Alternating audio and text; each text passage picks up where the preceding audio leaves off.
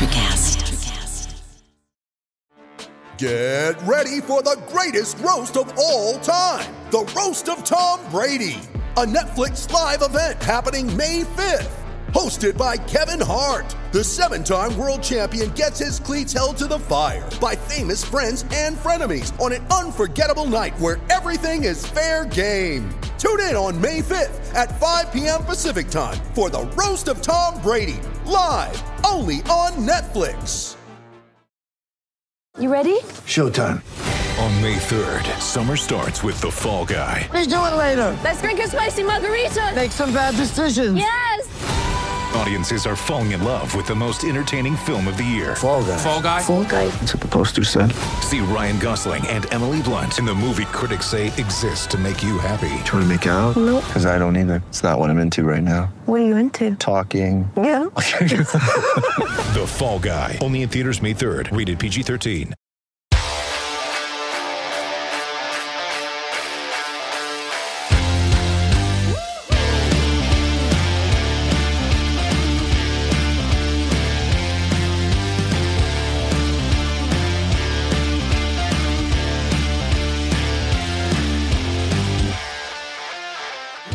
Hello and welcome into Missing the Point. I am Rayshawn Buchanan with my guys, the basketball group, so to speak.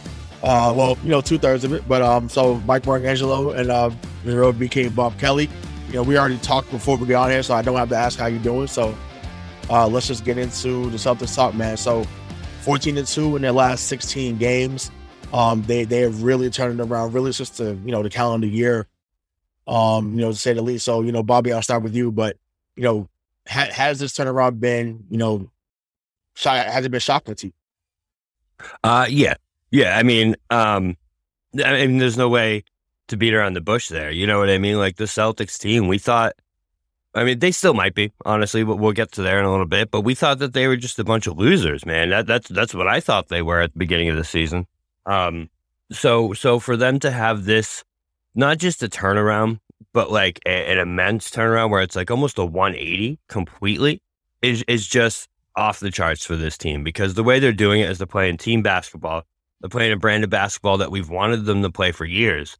And it just seems like everything that was wrong with the Celtics somehow has now turned.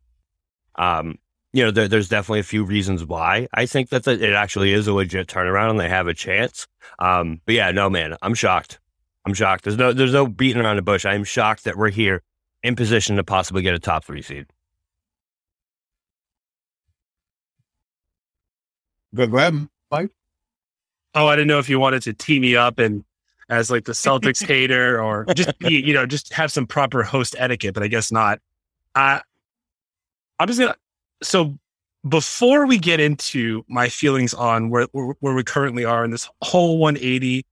And this celebratory show on the Celtics, I'm just going to read a couple of records here, right?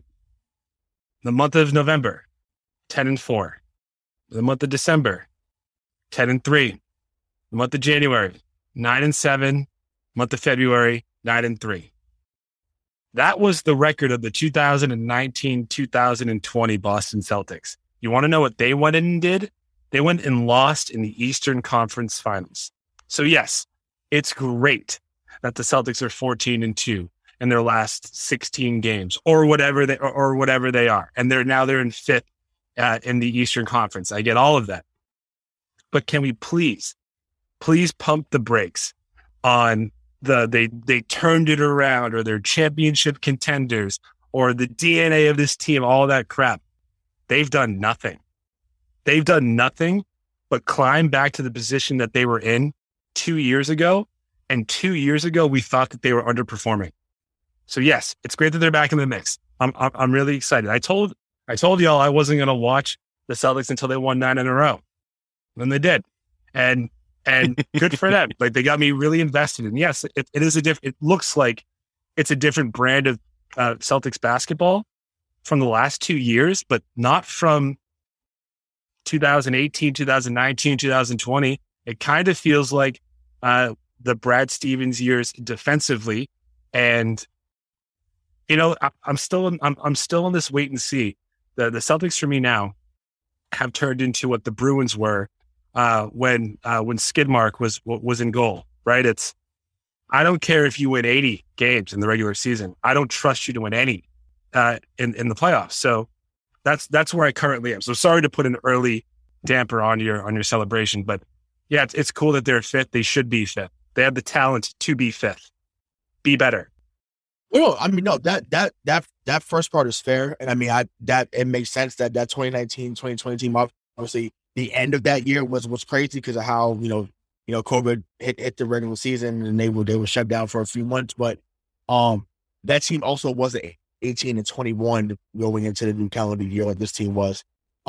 They were not clicking at all, meaning this new team now. Dennis Schroeder was a guy that wasn't moving the ball. Josh Richardson started to get better as the year went on, but there was a lot of, in terms of basketball, dead weight on this team. So whether it was Cantor, most of the guys they got rid of really except Josh Richardson. So no, it's fair to expect more because we've seen more. And yeah, I can agree to an extent with that Bruins point that the Bruins really have been the team that's been consistent for the most part out here after they won in 2011. Obviously again through two other Stanley Cup Finals, winning President's Cups. So what can you actually do when the game matters most? I totally get that. But just from living in the moment, I felt they deserved this moment to at least acknowledge that they did turn it back around to even get back to where they could get to, which is the conference finals.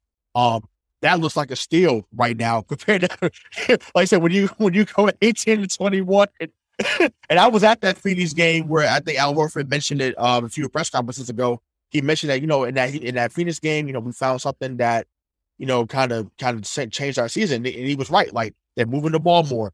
That defense travels. It travels on the road. They play well at home. That defense is gonna allow them to be in games that they really had no business being in. So, yes, is it fair to be pessimistic? Absolutely. And I actually think I said this to Bobby when we were on the phone. We might have texted about this. I said to him, wouldn't it be funny if the Celtics actually mirrored what the Red Sox did? Mm-hmm. That's what it looks like right now. It looks like it was on the last show we were on. Yeah. Oh yeah, exactly. We blew them off. Matter of fact, it's funny how it was always me and Mike that's on the show when that happens, because me and Mike was on there and Mike's like, it's over, it's done. Fuck them, they suck.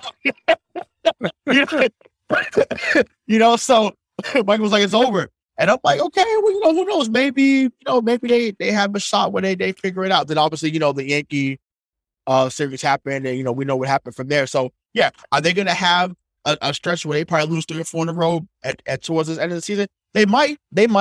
But the schedule's been favorable. And they've taken advantage of what the schedule's given them.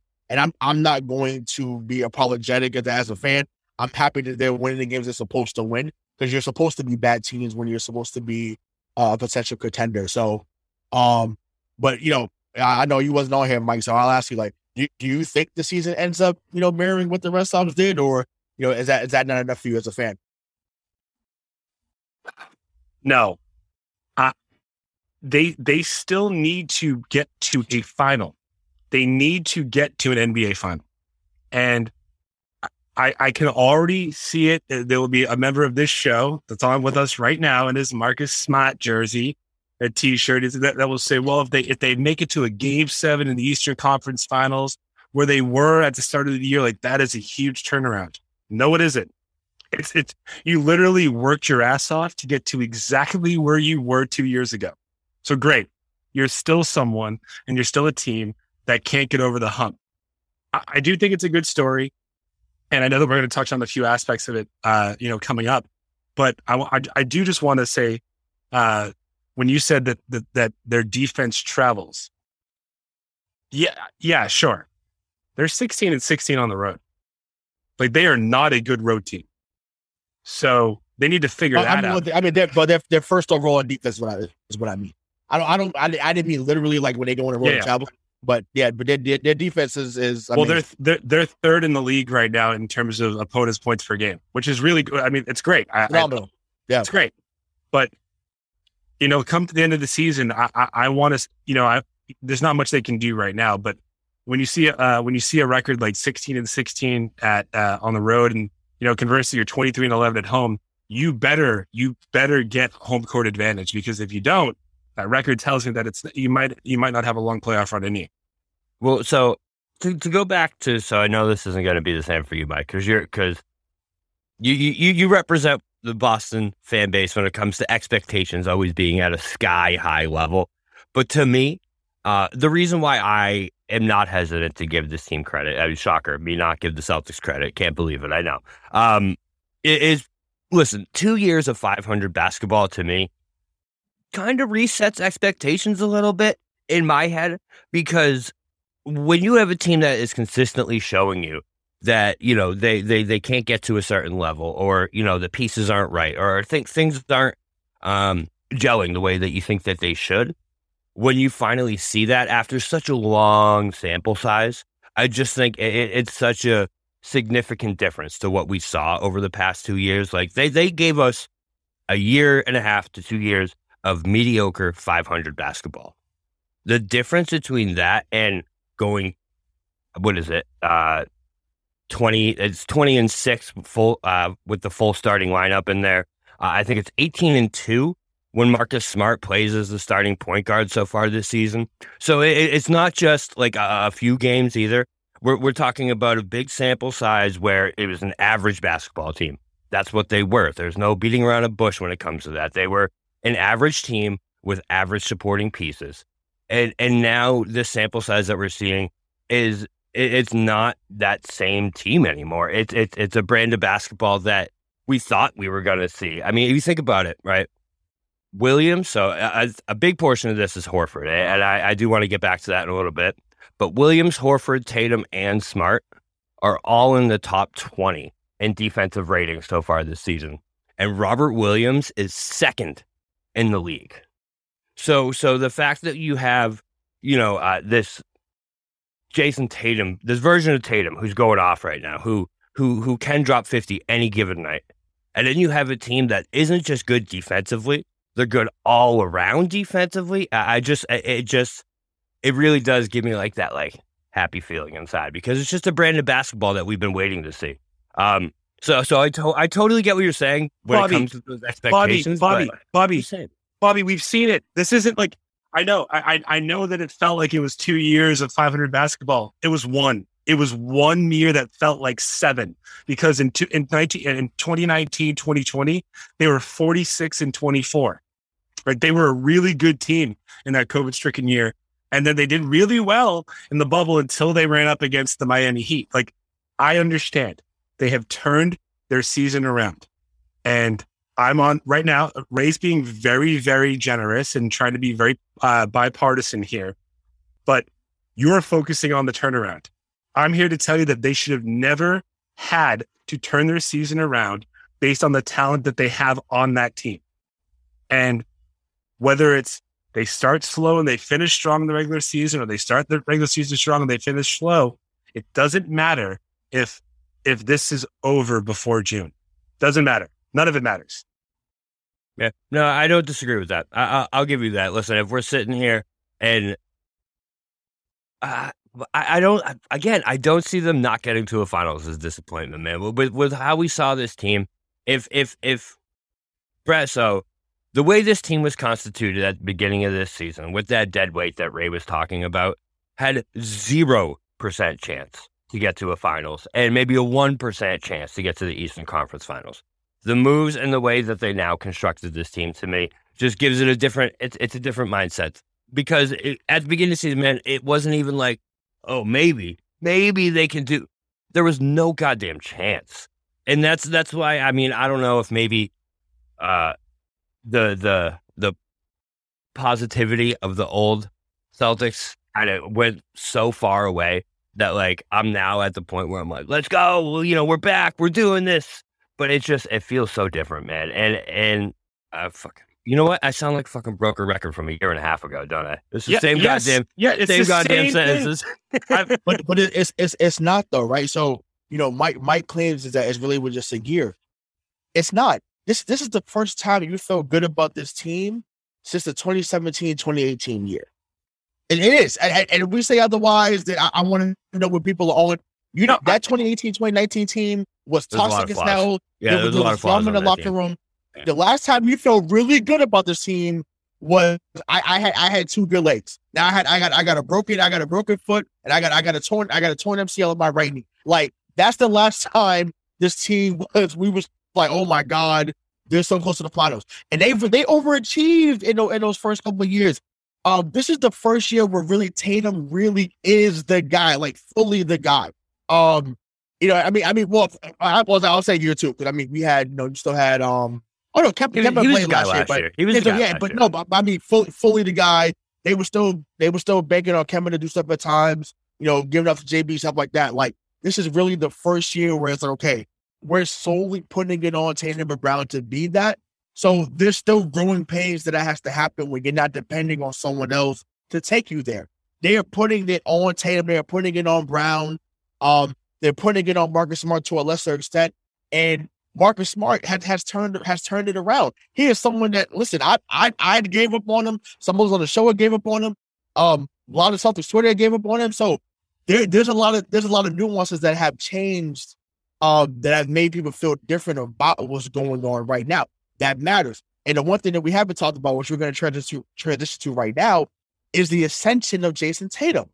This last week was a proof-real week. You had Atlanta, Memphis, and then Brooklyn on Sunday, and they go 3-0, and he dominates in all three. He balled out. He dominates. So it's just like, Bobby, I'll start with you. But how does the ascension of Jason Tatum really change the trajectory of this team, not just for this season, but going forward? So, ascension is a hard word for me, because he had already ascended to a level that we know he could go to. He had that game that I was at, dropping that real quick, where he dropped 64 against the Spurs in that huge comeback. That game was unreal. Then we have the game against the Bucks, was it the Bucks? Yeah, Bucks' first game of the season last year, where he scored, I think it was almost 50, hit the game winner at the end. Then he goes toe-to-toe with KD a year and a half ago. The thing that has changed in his game to me is his decision-making when it comes down to that last couple minutes of the game. You guys remember, a year and a half ago, Jason Tatum, with 10 seconds left on the clock, was the scariest goddamn thing in the world to me. It didn't matter if we were down 2, down 1. That man was taking a step back 35-footer every single time. You don't see that anymore. And he was doing the hero ball in the last 2 minutes. You don't see that anymore. I don't know if maybe it was Emmy that finally got in his head, was like, listen, dude, if you want to be, that superstar, there's a certain type of basketball you need to play, and not just be the scorer. You need to be the leader and the playmaker of this team. And he's responded, and you see it, man. It's a different type of basketball that he's playing, because he still gets his points, but he makes the plays that need to be made in the crunch time. He makes those extra passes. He finds the open man against Atlanta. Was it Atlanta? No, against the Pistons, the team that just is the biggest thorn in the Celtics side for some reason. He finds Peyton Pritchard on an unbelievable pass in the last couple minutes of that game to ice it. It's just plays like that in the past, Tatum's going ISO ball and he's driving to the hoop and he's going to shoot some crazy thing. And you know what I mean? It's just not going to work out. And now it's just a different mindset that you see him have on the court. And so ascension is tough for me, because I think he had already ascended to a level where, he was respected among the NBA superstars and everything like that. But it's a different mindset that he has now, just because, you see that in the last couple minutes of the game. So your thoughts, Mike? Yeah, Mike, I'm sure you have something to say about that. Jason Tatum should be a top 5 NBA player, right?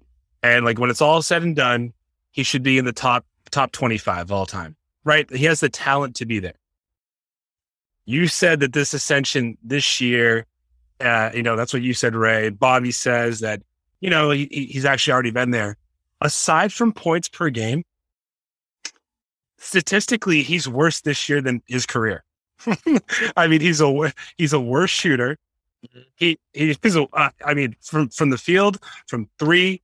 I guess from free throw, he's fine, but he's doing the other things, right? He is picking up the rebounds. He's averaging more assists this year, for sure. A little more turnovers, but I don't. If you were to just look at his career stats, I know stats don't tell the whole story, Bobby. Before you say that, I know you're going to say that. Everyone listening knows that's going to be your comeback to me. But if we're just looking at this right now, you'd say, well, points are up, but his percentages are all down. What else is happening? So I think that the real key here is he's learned how to increase his offensive output while keeping his teammates involved. I do think that that added 1.4 assists per game this year as opposed to his career's total in the regular season. I think that makes sense. I think he needs to trust Jalen more. I think he needs to trust, I can't believe I'm saying this, Marcus more. And I do think having a solidified presence like Al Horford there, I think that helps. I think Al is the quiet leader of that locker room. He keeps everybody in check. So if Tatum keeps this up and continues to get keep his teammates involved, I'm all for it. What happens when he's up against, let's say again, that the Celtics are down 18 points, and it's not to the San Antonio Spurs, who are have 25 wins this year. They're pretty bad. What happens? Does Tatum think I need to do this all by myself, and then we fall short, or does he keep that trust in his teammates? I think we can't really judge how big this climb has been for him, or how mature he really is until we see him realize on the court that in order for the team to win, he doesn't need to take all of the shots. He just needs to facilitate all of the shots.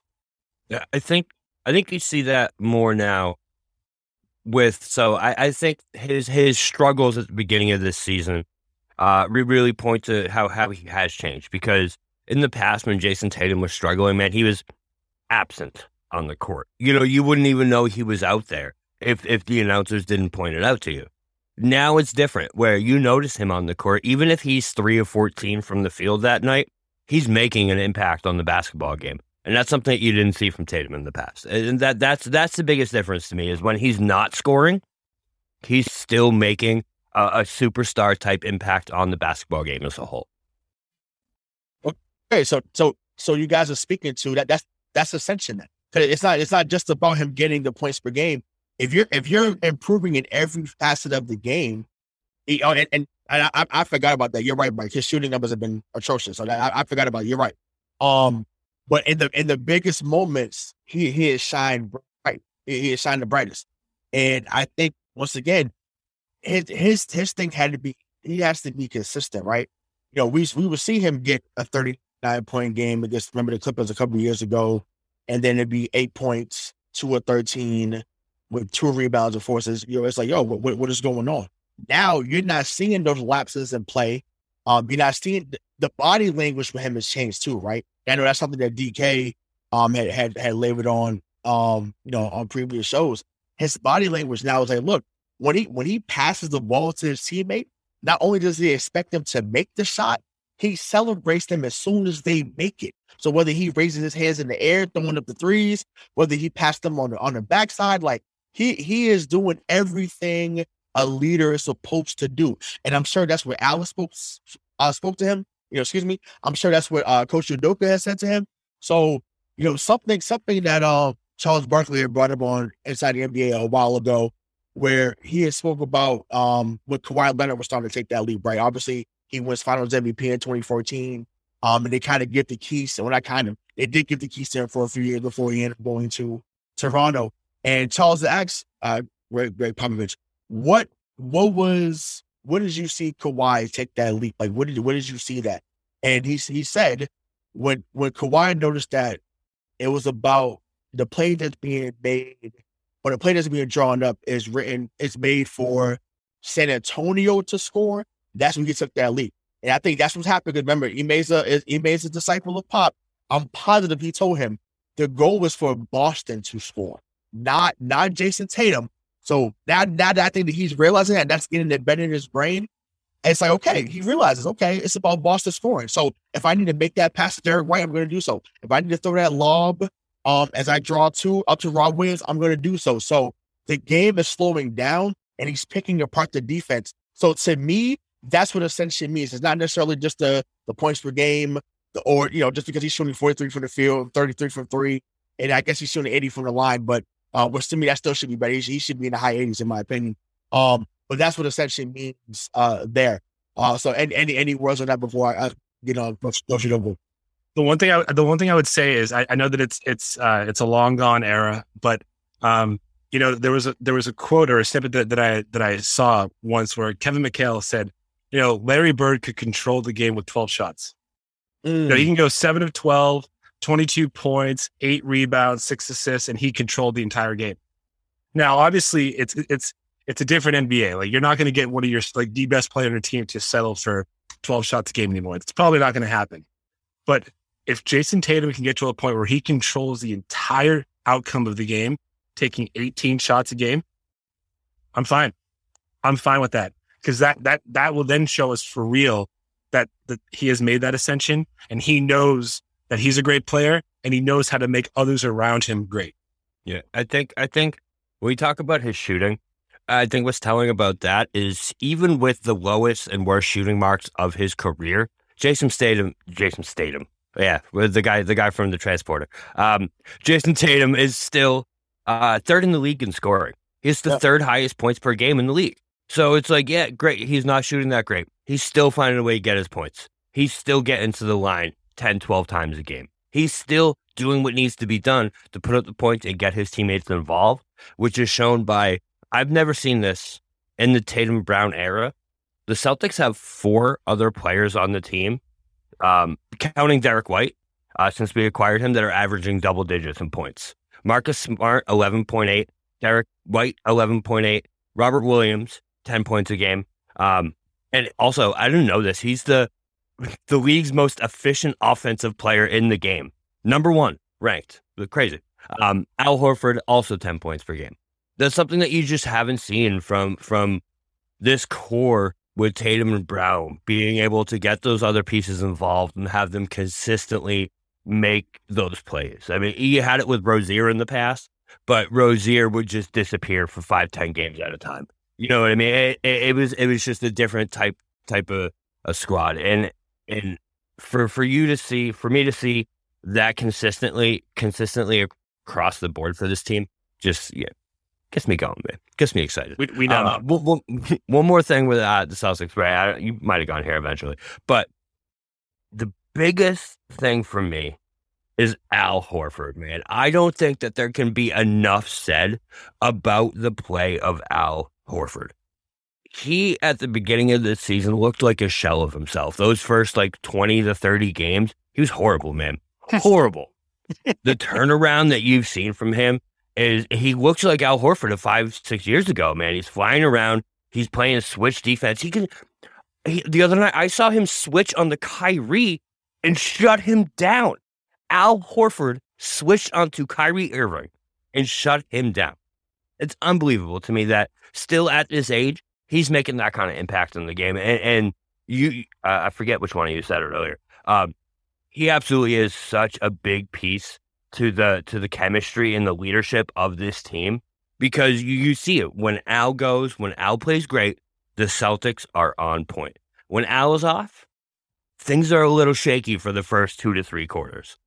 So I think, as scary as this is, as Al goes, I think we go. If Al has this type of play in the playoffs, I do think we have a chance to make a deep run here. Well, I mean, we saw that in the 2018 run, right? So, yeah, he dominated against Philly. He did really well guarding Giannis in that Milwaukee series in that first round a few years back. So, he did well in that Chicago series. So he's really been a stabilizing force really his entire career. So it's not just, here in Boston, but he did in Atlanta. He had some games in Oklahoma City before he chose to send for the season. So, he's a 5-time All-Star for a reason. So, his 3-point shot falling again is what changed things, right? Because if you're going to play that double big lineup, you need someone that's going to space the floor to let Rod roam, in the paint. So him drawing out that 4 or that 5, whoever's guarding him, and hitting that 3, and also being a secondary playmaker from the elbow, that changes everything for the Celtics team, offensively and even defensively when he's out there. So, it's been awesome to see his resurgence, as you said. So, but I mean, how much of that really is the coaching, right? And that's what I want to talk about next, right? Udoka's in his first season. He just won Coach of the Month in February. I think they had one of the best records in February, really in Celtics history, no matter the era. So, whether that's Allmark, Rivers, Brad, whoever. So, Mike, I'll start with you. We've had our own battles about coaching and how, if it matters, it doesn't matter. Certain people need to be fired, so to speak. So, have you been impressed with, Udoka's job, so far? And how do you think he's changed the culture here so far? Yeah, I do think that for a long time that this team needed a coach that wasn't afraid to get into its star players' face and let them know when they're doing wrong, what they're doing wrong, and what to do better for the team. I also think that it would have been easy for a first-year coach that didn't have such a strong makeup to 18 and 21 when the new year starts with 3 top 10 picks in the last 10 years. Like, you could have let that go off the rails, and he kept it together. And I think, you're starting to see it's not all Pop, right? Because this guy, he's his own man. I think you can see his footprint and his indent on this team already. And yeah, I just hope that when it really matters, and again, I'm really not trying to be a pessimist here, but he trusts himself and he doesn't do what the star players on this team think he should do in nut cutting time. So if he's building this great foundation, he's earning the trust of the team, he's running it the way he wants it to, and they're doing all the things that he wants them to do, then when things get tougher in the postseason, stick with it. But as of right now, I'm super impressed. But before we go to Bobby, if I could just add one little layer to this, I think the presence of Ime Udoka and a general manager who has recently been a coach and who knows the makeup of this team and knows what levers to pull and when to pull them, as opposed to, I love Danny. Danny brought us a championship. I get it. But Danny would always add players that he thought would make the Celtics better in his eyes. Brad is making changes and adding players that he knows will make the Celtics better because he was just there and he knows the guys on the court. So I think having a GM who's, just removed as a head coach of the same team makes a hell of an impact as well. Yeah. So to piggyback off that too, Mike, I think that's a great point because the moves that Brad made in the offseason kind of had Danny written all over it, didn't it? Bringing in Ennis, bringing in Richardson, bringing in Schroeder, bringing in these dudes who, like, when you look at the team, they don't really fit with the mesh of the team. They're just kind of dudes that, are solid, but they're not really going to get the job done when it comes to the mesh of the entire team. To me, I think the biggest thing that you saw from Brad was that trade deadline, man. And not to make this a Brad tangent, I know we were talking about Emmy, we'll get back to him, but the fact that he made those deals for Derek White and he made the deal to get rid of Schroeder, to get rid of Richardson, to get rid of these dudes that, in the past, Danny wasn't admitting he made mistakes. He was hanging on to these dudes to the bitter end if they were working or not.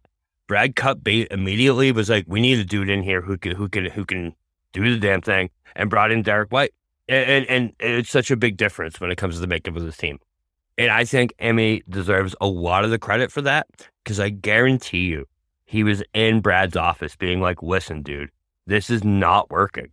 It's clear that the makeup of this team is not going to get us to where we want to go, and we need to bring in dudes who are going to have the mindset that we need. And bringing in a dude like Derek White from his days in San Antonio, I think was such a big move for Emmy, because I know we talked about it. He 100% was all over that move. He was in Brad's office like, bring me Derek White. This dude is what we need. So yeah. I love Emmy right now. I think Emmy, I said it last week on the show with you, Ray, or 2 weeks ago.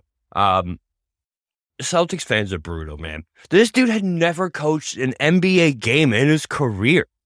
You know what I mean? Like, of course he's going to be growing pains. He's literally never done it.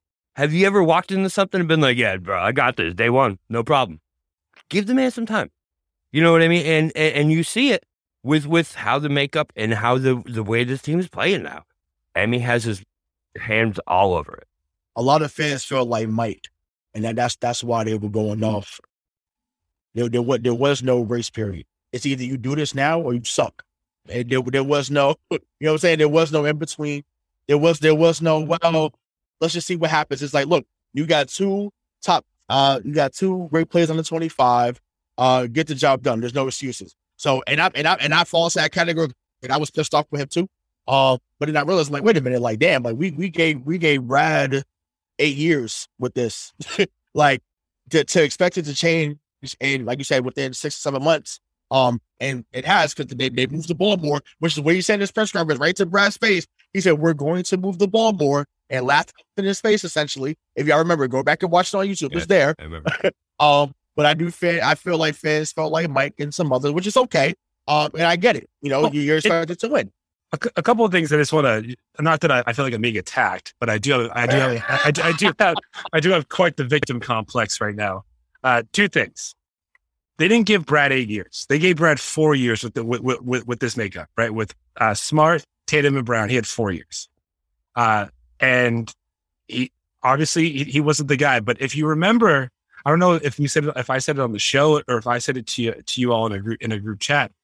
I said, I think it was after like the first 10 games, right? Said, well, guess it wasn't the coach.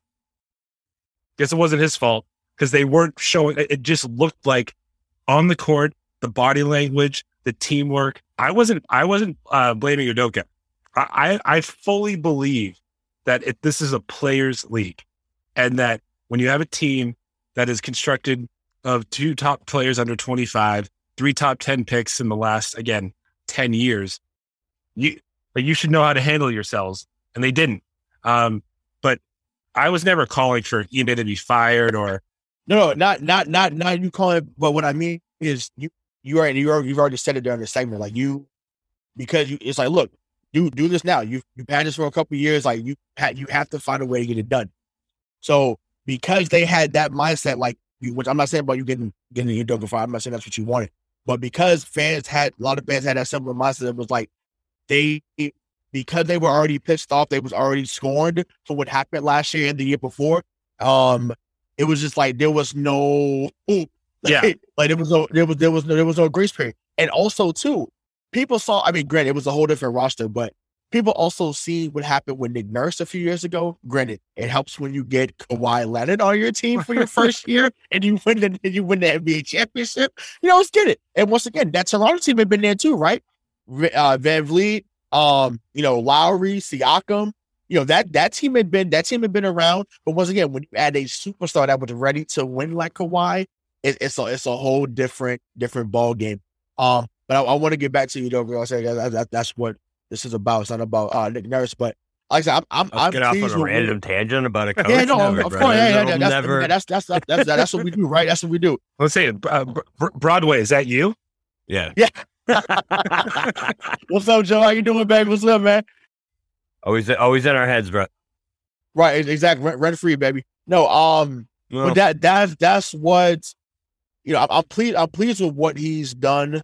Showing the rotation has been huge, honestly. Huge. I was, to me, I can't believe how people are worried about, well, Tatum and Brad are playing over 30 minutes. Dog, they're 24 and 25. Yeah. Like, right. If they were 31 or 32, I'm like, okay, like, this is a little slow much. Like, Hal shouldn't be playing 32 minutes. Hal should be playing around 24 or 25. And then you want to ramp it up to 30, maybe come playoff time. But, other than that, I'm like, listen, showing the rotation has been huge. He said, okay, these are the 8 or 9 guys that I trust on the floor at all times. And it's worked. Now, hopefully they lock in a seed where they can rest guys, towards the end. Tatum's probably not going to rest. Tatum believes in playing every game. He's done it really since his rookie year, outside of COVID-related issues. So he's probably going to play, but, get Jaylen Brown that rest, get Al that rest. And, let's see what guys like Pritchard can do. Let's see if Nesmith can get some quality minutes. So, also too, I want to add on to what we saw with Brad, because we just talked about Brad. How do y'all feel about the Nick Stauskas signing? Excuse me. I watched some of his tape. I remember him at Michigan playing with Trey Burks. Bro, I love Nick Stauskas. Man, I'm a March Madness guy. I love me some Nick Stauskas. Yeah, so Bob, I'll start with you, Bobby. But what were your thoughts about that signing? So first, I want to talk about the rotation piece of this. I think it's so huge to me, man, that no matter the shortening of rotation was so big, because no matter who's on the court now, there's nothing that there's no point that you look at the rotation and you're like, okay, there's a player. Mike, your message just threw me all off, bro. I'm sorry.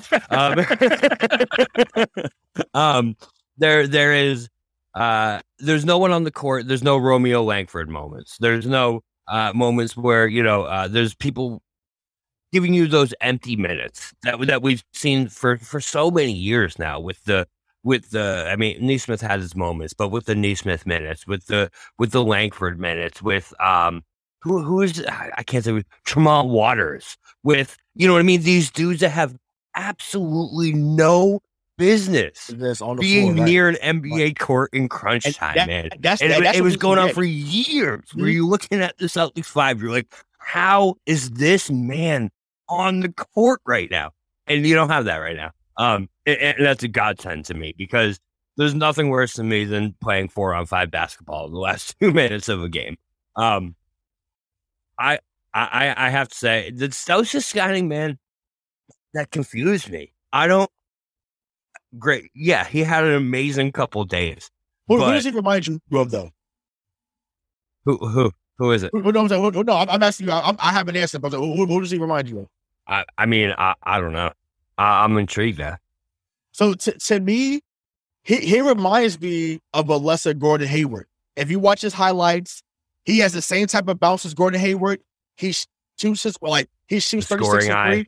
Yeah, he reminds me. And remember, Brad Stevens, he scored 60 twice in a week in the G League, right?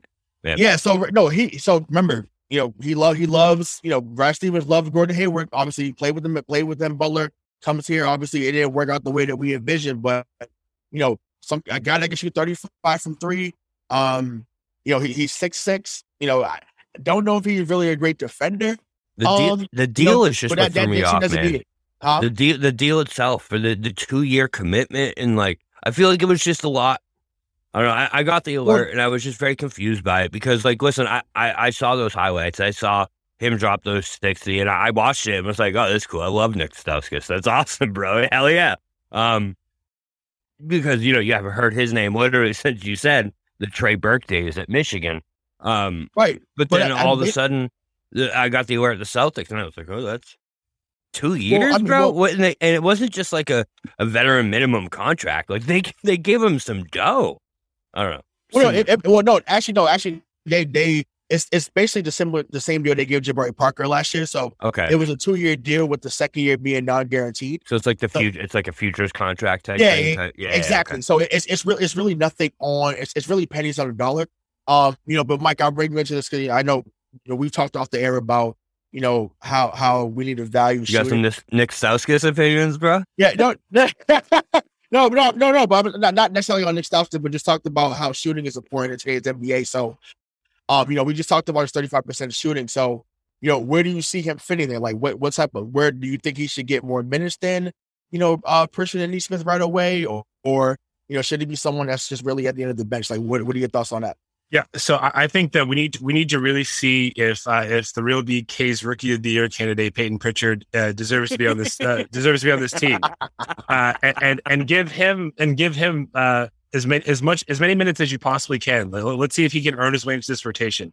So I do think that Stauskas should probably backfill him. Like he should be a role player after Peyton Pritchard, because I think we need to figure out Pritchard first. it sounds like, based on the contract and the terms, we could, if we don't learn anything more about Stauskas this year, we can always wait till next year, right?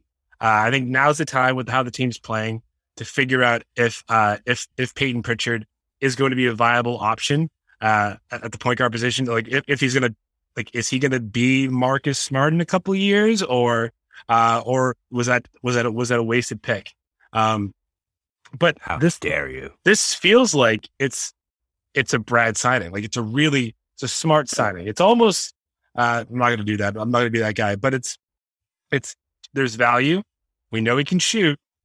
So maybe if we need someone to come in, right before halftime to hold a lead and to put up some points, this could be the guy. So, I mean, let's see how it goes. Yeah. I'm hoping that's the case. Honestly, and I'm sorry. I'm out on Nick Smith. Sorry. So if listen, I'm praying that this works. I'm praying that this works. I'm out on Nick Smith. And it's not because of the injury. I just think that he doesn't. He does not come as advertised. He doesn't see the court well, man.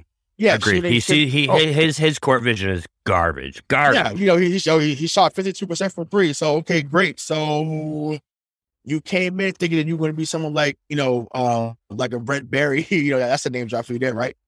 Someone that can shoot threes and play a little defense. But he's a hustle guy, which is why he got out on the court last year. But it's like, bro, like, you don't hit shots unless it's in a summer league. So you telling me I got to play you in Vegas for you to be a relevant player? Get the fuck out of here. Get that next stop. Let's go. He was number 8 overall pick in 2014. So the same draft as Marcus Smart. He went 2 picks behind him.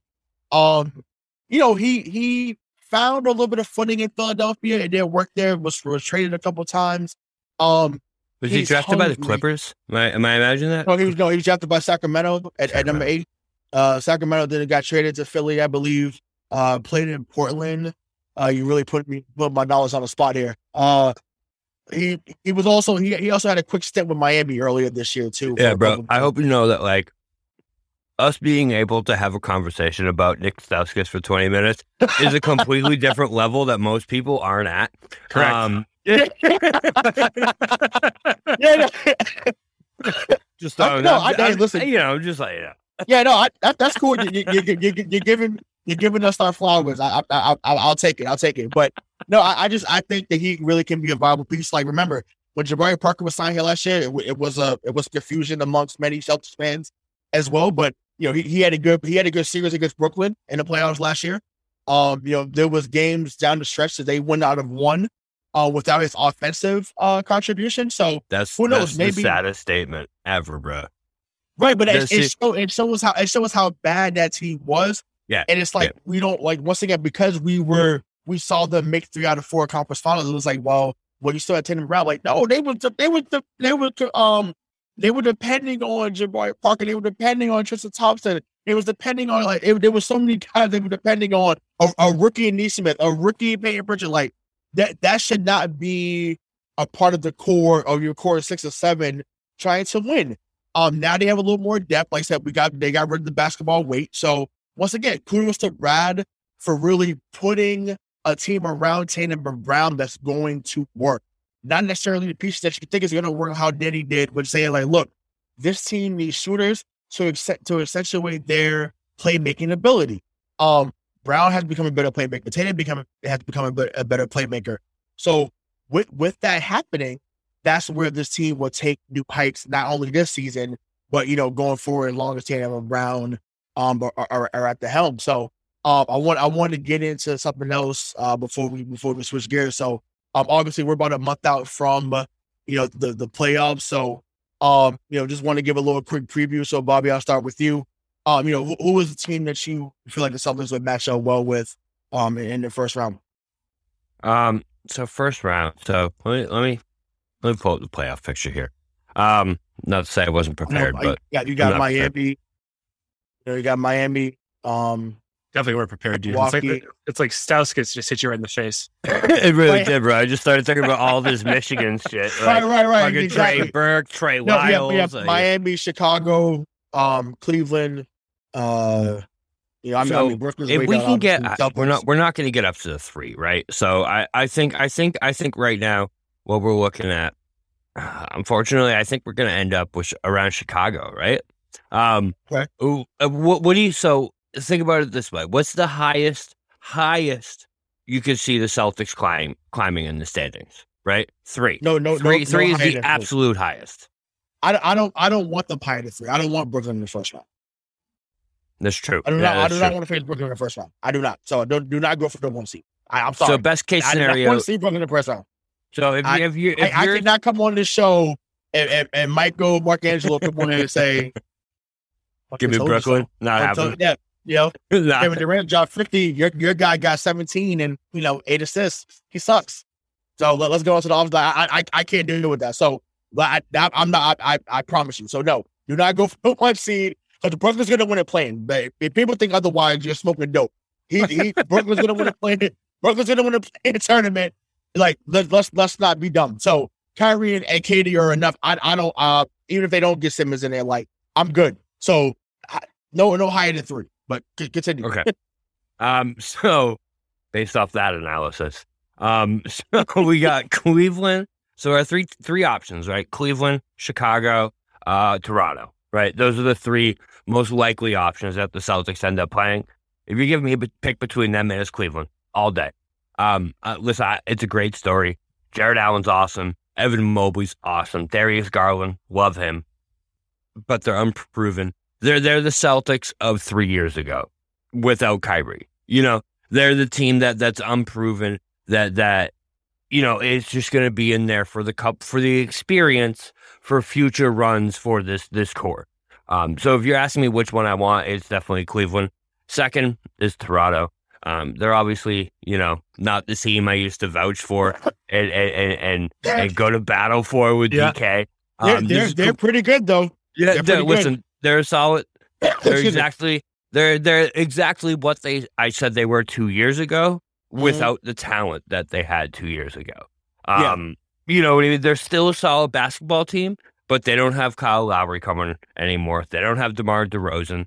Their best player is Siakam. He's awesome. But I think Robert Williams can handle Siakam. So those are the 2. Oh, for sure.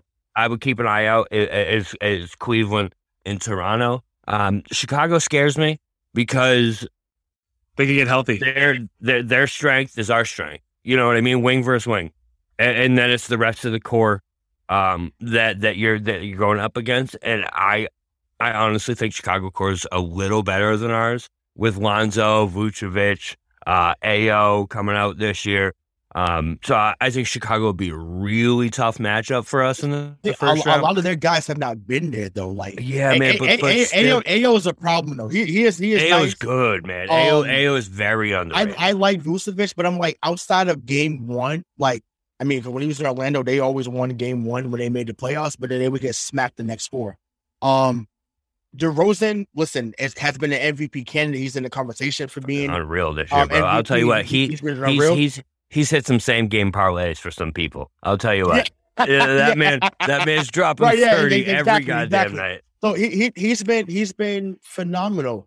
And once again, obviously Caruso was on championship team with the Lakers a few years ago, but a lot of their core pieces have not been battle tested. So, luckily, despite what's going on, the Celtics have mainly our 2 best players, whether they've been role players or they've been the guys. So, they've seen a lot in their careers. Honestly, you didn't even name the team that I want to see. I don't get to go. Go ahead, come Mike. on, no way, dude. All right. So I was going to say I want Philadelphia because I know that Doc Rivers will not win when it matters. It will just reinforce my belief that Doc Rivers is a great regular season head coach, but he chokes unless he has 3 Hall of Fame talents. Now I get it.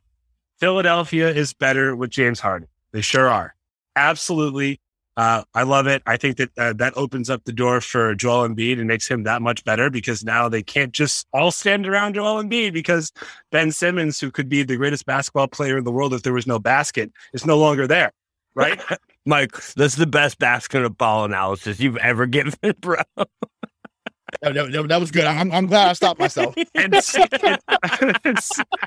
secondly, for the same reason I just mentioned, I want Brooklyn. I would love, and I'm going to play. I'm going to say the opposite of what you said. I think with this team, the way that it is constituted right now, and if everyone's healthy, Durant's going to go off. Kyrie's going to have a really good game too. Yep. Ben Simmons ain't going to do anything. I mean, he's not going to do anything. And by the way, the Celtics, some members of this team, but definitely Al Horford, they owned Ben Simmons in the playoffs.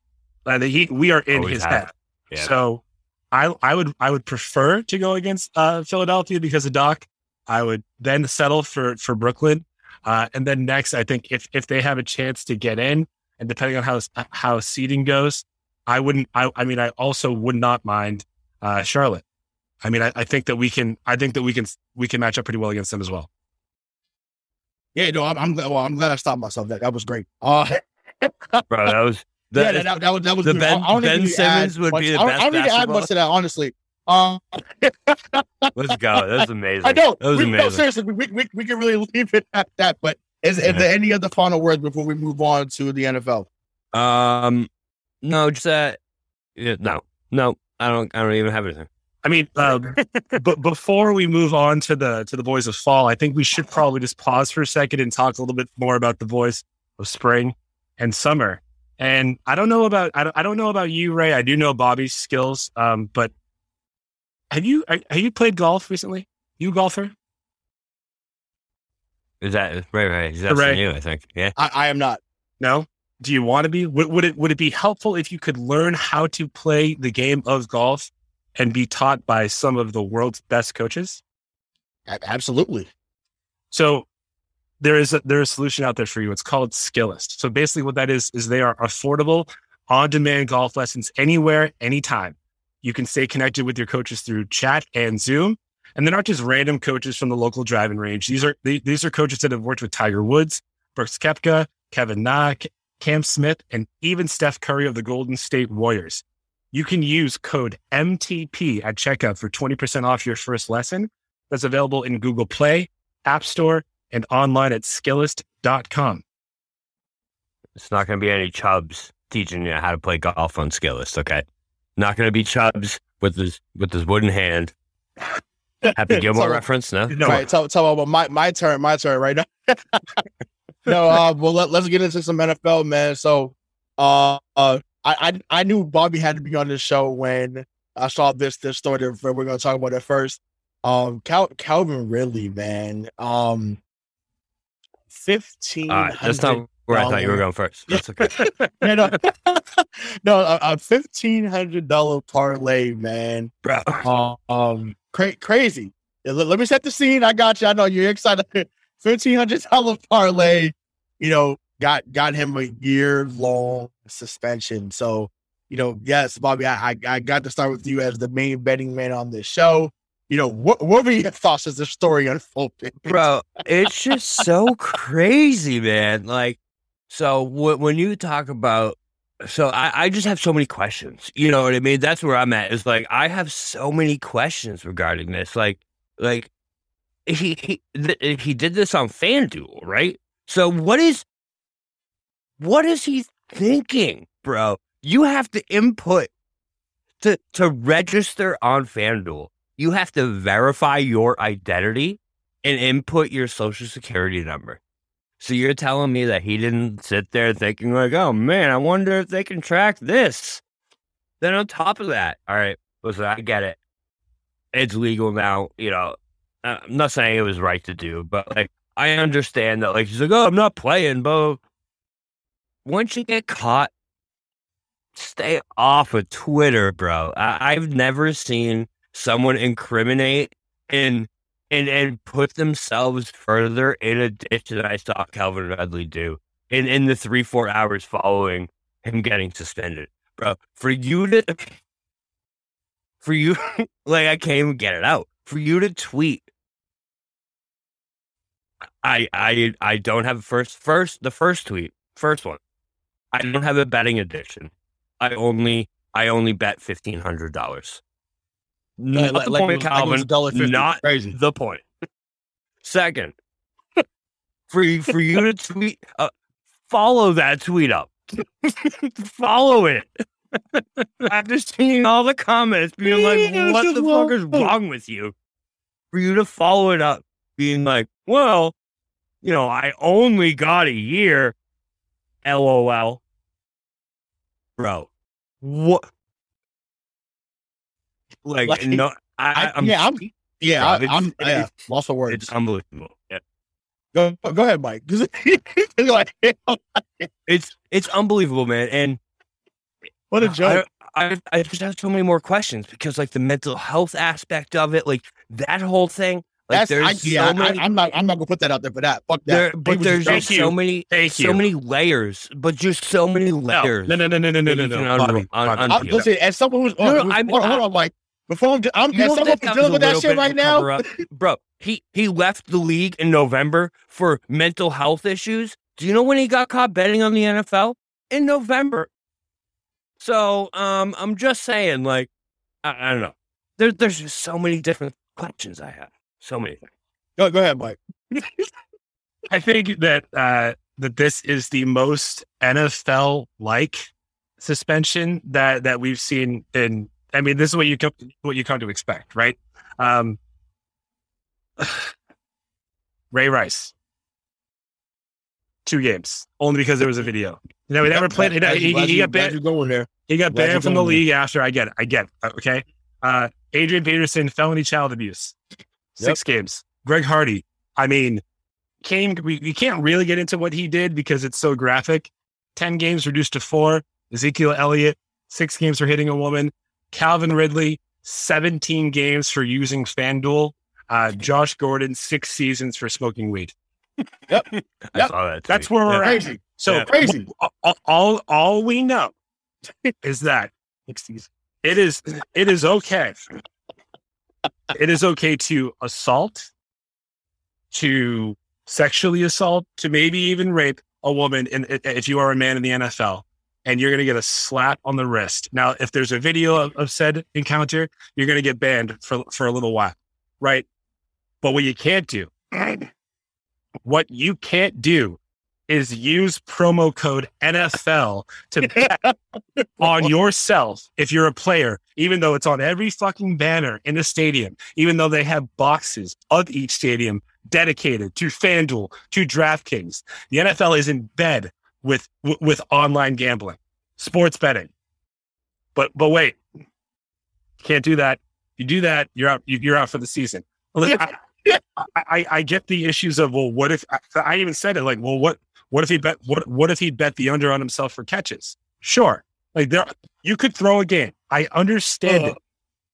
But for a full year, are we crazy? Is this really happening right now? A full year.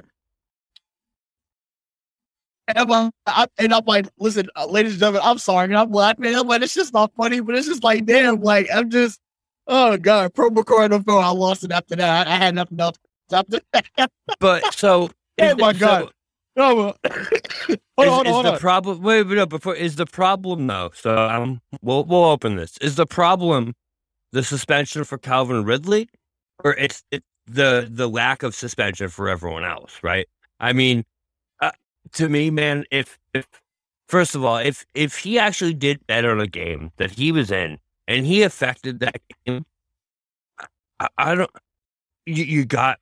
I said this to DK. You got to set an example of that, and I don't disagree with him being suspended for the season, just because you know what I mean. Because if you open that can of worms, man, with it being legal now, and then like you said, having press boxes dedicated to FanDuel, having literally they probably made over $500 million this year strictly on legal sports betting through FanDuel, right? The NFL as a whole. You can't let your players even think about. Okay, buddy. Before you go, Ray, I'm just gonna say this real quick. The fact that you just rationalize and you prioritize the no, I'm not prioritizing. No. Hold on. That in the logic that you are that you're communicating with right now is that the NFL, and you're right, is prioritizing. We need to make sure that the game stays like the authenticity I see and what you're saying. of the game is paramount. So that's and if you break that law or if you go against that stand, you're out because we can't have anyone corrupting the game. But by all means, man, go slap the hell out of somebody and throw them on a couch bed full of guns. Full of guns. Promise, as long as there's no video, we'll get you Saints back Row. Saints Row. after 4 2.0. seasons. Yeah. Okay. Yeah. No. All right. No. Completely hear what you're saying. All right. Fair enough. Sorry, Ray. Ray's losing it. Listen, man. Listen, the shit is wrong. It is. It's wrong. It's wrong. So let me get serious for a moment, man. But listen, 17 games was warranted because of the stupidity. Forget about the authenticity. Forget about the integrity of the game.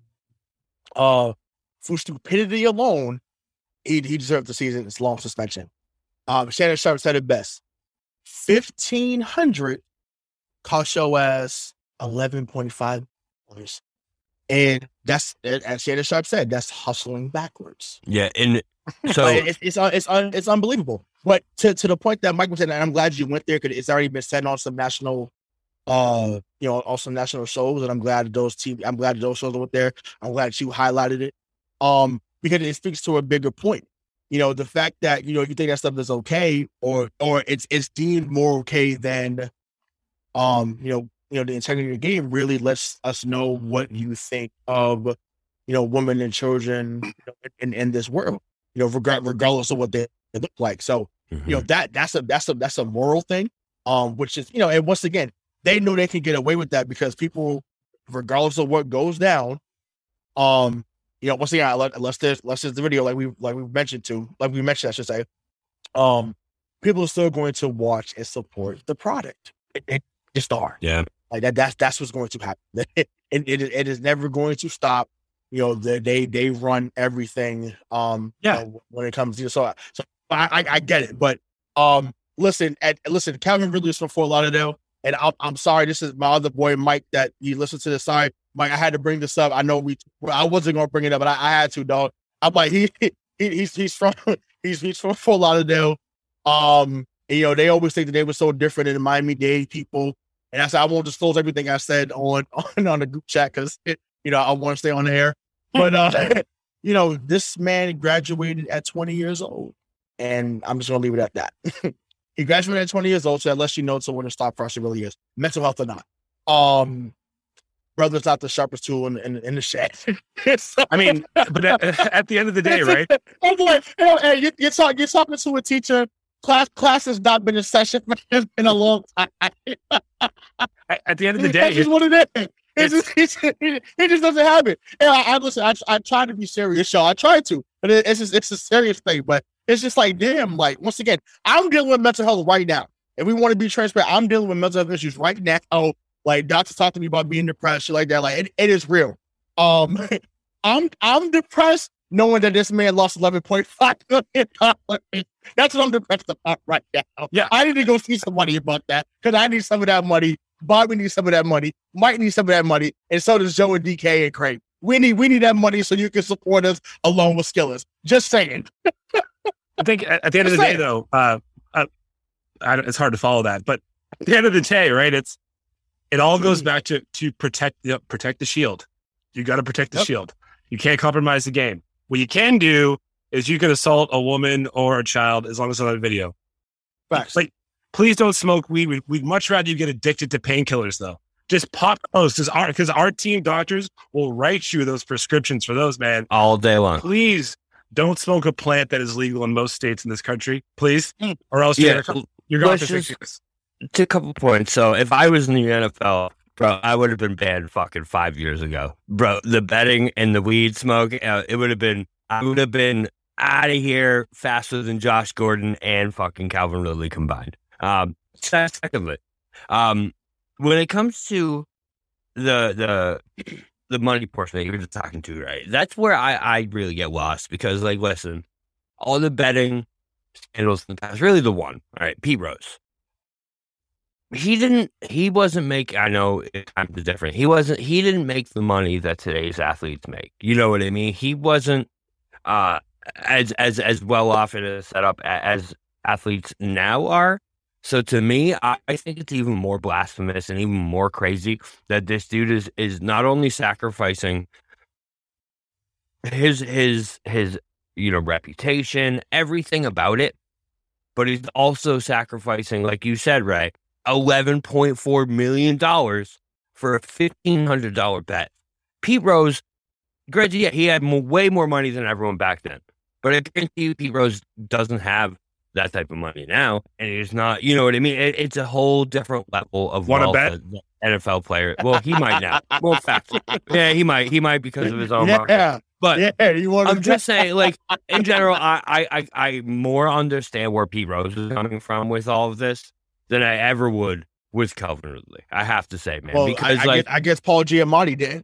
But hey, right, it's just like if you ever put yourself in a position where it can be construed, even if you didn't do this, right? That the game that you played in on that day that you bet, if you bet on yourself, so if you bet on yourself to have more catches, right? Are you causing Matt Ryan to look your way more than the open man? If you bet on yourself to have less catches, are you throwing a game? You just, I mean. Referees get reprimanded for talking about fantasy football with players. This is on NFL Mic'd Up from 2 years ago. How do you watch that and say, you know what I'm going to do? I'm going to enter in my social security number, get my blood type and my home address, and I'm going to bet money, and they won't catch me. Listen. Wait, one more before you go, Ray. And also, just to add on, I bet on the Falcons a few times this year. All right. The story is he bet on the Falcons. I promise you, he didn't win that bet either. I can guarantee you that. If he bet on the Falcons, he wasn't winning that bet.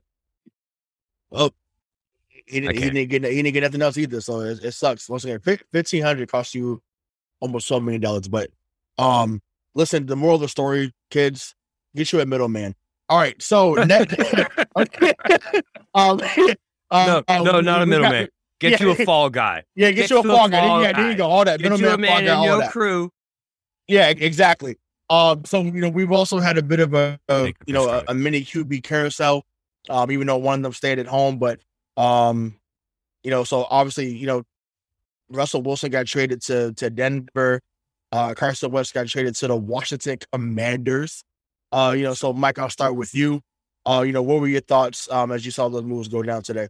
Yeah, I think the move that surprised me more was Russell Wilson to Denver. I think it makes sense. And there are people coming out saying that Denver paid too much. I don't think so, man. I think what you've learned and what we've seen over the last, I don't know, what was it, 8 years since Peyton retired, is that Denver does not know how to draft a quarterback, but does not know how to find a good quarterback in free agency. So you have an offense that you think is just missing that position. And Russell Wilson on this team now, I mean, it sucks if they're in the West because they have to go through Kansas City and contend with LA. But they're now a contender. They're not an 8-9 team or a 7-10 team like they were last year. Russell Wilson makes you 11 wins. You go 11-6 and you see what happens. I love that deal. And I think I'm really more interested to see now what happens with Seattle. Is Pete Carroll and is that regime in there able to build almost a winner? Now, I think in year one, Drew Lock, I don't know if he's going to be the guy. I don't know who else could come in and be the guy there, but you got some picks. You got Noah Fant, right? So they got their new tight end, which is a position that they've been terrible at. They've been historically bad at, I think, the entire time that Russell Wilson has been there. So that's an interesting part of the story. And then also, you mentioned Carson Wentz. Like, he sucks. He just sucks so much. I mean, he sucks. And it's so fitting that you have a suckier version of Kirk Cousins go to be a quarterback in Washington so that he can bring that team to go. Again, I think Ron Rivera is a hell of a head coach. I think that defense has finally figured it out as well. They have some pretty good skill players. If what we've learned from Carson Wentz in our short but detailed history with him is that when it matters, his cup size shrinks, right? So you're not going to win a playoff game, or you're definitely not going to win a Super Bowl with Carson Wentz as your quarterback. The winner of that was Indianapolis. I don't know who their backup is, but they're better off without Carson Wentz. I can tell you one thing: the past 48 hours for me has been a very, very relieving 48 hours, considering NFC quarterbacks that I have to worry about. I was a Dallas Cowboys fan, has taken out Russell Wilson as someone that I have to play, once every few years, and added Carson Wentz back to my life, who I get to play now twice per year. So that made me very happy, very, very happy. The haul for that Russell Wilson trade, man, was unbelievable. Mike, you touched on it, man. I haven't seen a haul like that, maybe ever, right? It is reported as the biggest haul ever for a trade. When I looked at it, I thought NBA. That looks like the Anthony Davis trade to the Lakers, man. All those draft picks, all those players. I've never seen anything like it. I mean, it's warranted because Wilson is awesome. The biggest loser of all the trades that happened now has to be Noah Fant, man. He got the notification, Denver Broncos trade for Russell Wilson. And he's like, yeah, let's go. I get to catch passes from Russell Wilson. Are you kidding me? Included in the trade, Drew Lock and Noah Fant. That man went from a 10 down to a 2 so fast. No, I completely agree with you, man. Russell Wilson makes the Broncos a contender immediately, makes the AFC West possibly the best division in football.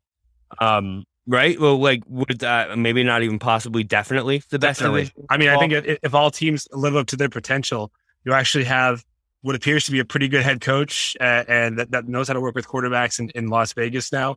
Now you have a Super Bowl winning quarterback in Denver, Super Bowl winning quarterback in Kansas City, and then you have Justin Herbert in LA. I think that is the brightest stars. Yeah, I think that's the division. And also, like, for everyone that says that Denver paid too much and that the haul was too big, Denver wants to win another one in the next 5 years. So if you do that, you need to set up whatever team that you're trading that superstar for up for 5 years from now. And for Seattle to get, what was it? Was it 2 firsts and 2 seconds? Yeah. I mean, that's how you rebuild a team. Yeah, and I agree that I don't think that – I heard that earlier this week that someone said I think both teams are going to be losers. I completely disagree. I think both teams do end up winners in one of the rare cases in this trade because, Mike, like you said, man, yeah, big haul. But what really did they lose in accordance to this team that was one step away from going to the championship? Yeah, you lost a tight end and draft picks, but you still have Cortland Sutton, still have Jerry Jeudy, you still have the man I wanted on the Cowboys, Surtain, patrolling that secondary. You still have a great football team in there, and you took out your biggest weakness in Drew Lock and swapped him for Russell Wilson. Yeah, I don't see a loser in this trade. And then to flip to Seattle, listen, Pete Carroll's not trying to rebuild right now. All right, he's definitely not. The man is oldest coach in the NFL. Or is he older than Belichick? Yeah, he's over 70, right? He's older than Belichick. Yeah, so this man's not trying to rebuild right now. So I think that, you look at the haul they got back. They replaced the draft picks they lost on the failed Jamal Adams deal. They really rounded the team out to put themselves in a situation to possibly compete in the next couple of years again. I'm intrigued to see what happens after they release Wagner because, the DK and Lockett combo. I don't know how keen they're going to be on catching passes from Drew Lock going forward. So we'll see how, especially DK Metcalf, I could see him being like, bro, fuck this. I'm out. Trade my ass. But yeah, we'll see. I think both teams win in this deal. It may not even be Drew Lock, right? I know, obviously, there's still a lot of the offseason to go. They do have a quarterback they drafted in the 6th round a couple of years ago. His name was Anthony Gordon. Don't ask me how I remember that. I think it's because I wanted him in the draft. I think he could really sling it. He actually played up there. He played at Washington State. Anthony Gordon. Yeah, he was 6th round pick. Yeah, he was 6th round pick. He's. I think he's someone that's been there.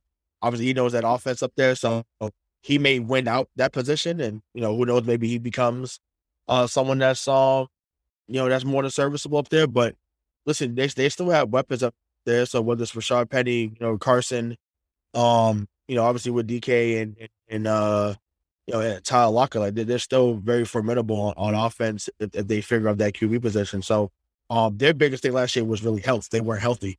Now, you may say that Pete Carroll's not looking to rebuild because he's becoming a fossil in human form.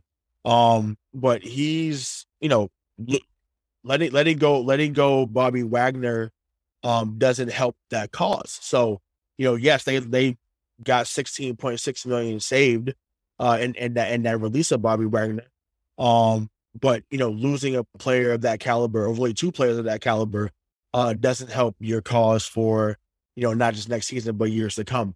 So yeah, they may have to rebuild on the fly.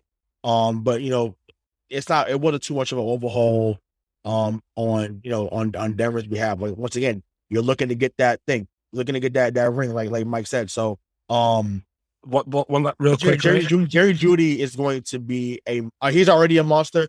Jerry Jeudy is going to run circles around whoever's holding it now. Like it's going to be phenomenal. Him, Cortland Sutton, and Gordon, I think it's awesome. Right. Yeah, so they're going to be really good. Over there for sure. So real quick before we move on to the next question is, there's a reason that Seattle took Drew Lock and not Teddy Bridgewater. There's a reason that Seattle cut Bobby Wagner, and there's a reason that they have these picks. They're going after Deshaun. That's it. Like that, they're going to go try and get him. And if assuming that he didn't sexually assault every woman in the greater Houston area, and he gets cleared of those charges, it's the NFL. He's fine.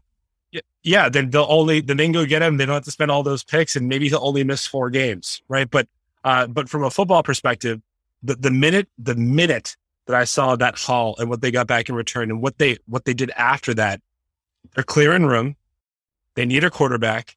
This is a very quarterback weak draft. So they're not going to go in. They're not going to try and trade up for any 1st-round picks. Go get Deshaun. He's your guy. I like that take. I do like that because it's very reminiscent. I would like it. I think he'd be good up there. I do. I like that. I like that a lot. Really good up there. Thank you.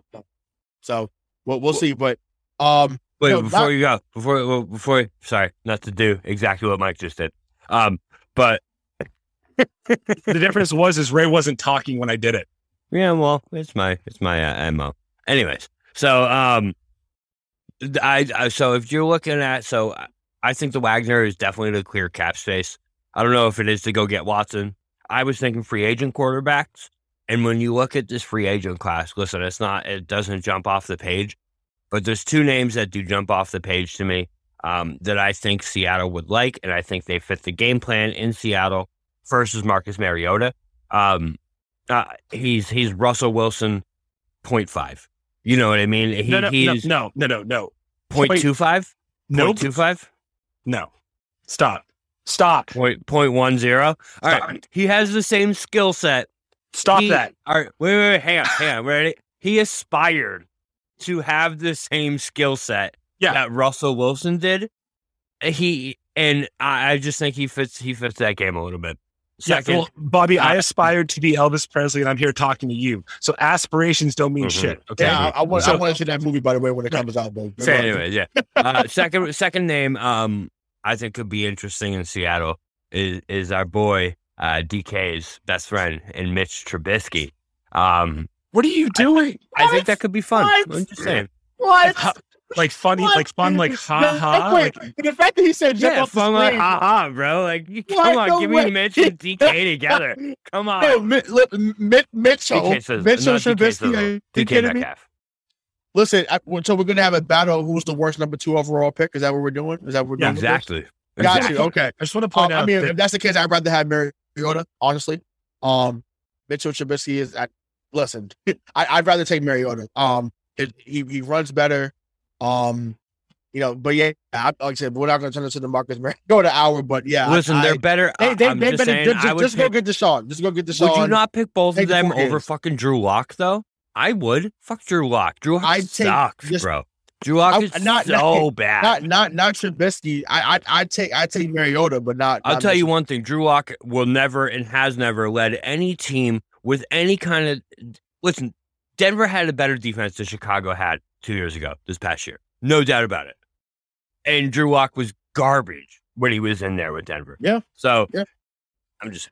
It'd be a better option than fucking Drew Lock. That's all I'm saying. He's no black Kirk Cousins. And that brings up to the tweet of the day. Da, da, da, da. Reportedly, Cowboys wide receiver Amari Cooper and Dak Prescott got into a verbal conversation after the playoff loss to the 49ers.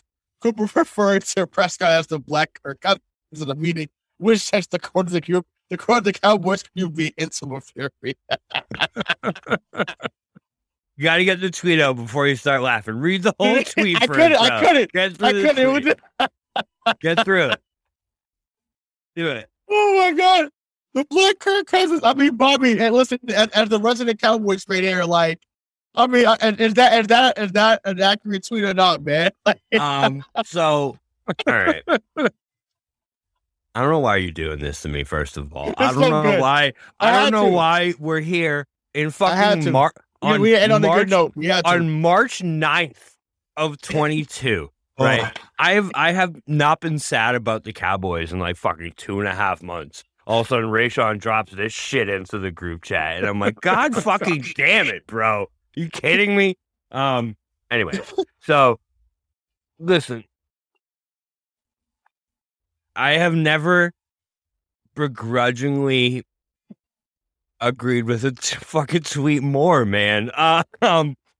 Listen, I love Dak, man, and he puts up times where I'm like, this is my guy. This is the future. Let's go. Oh, but right. then there's Let's go. also other times where you're like, what the fuck are you doing?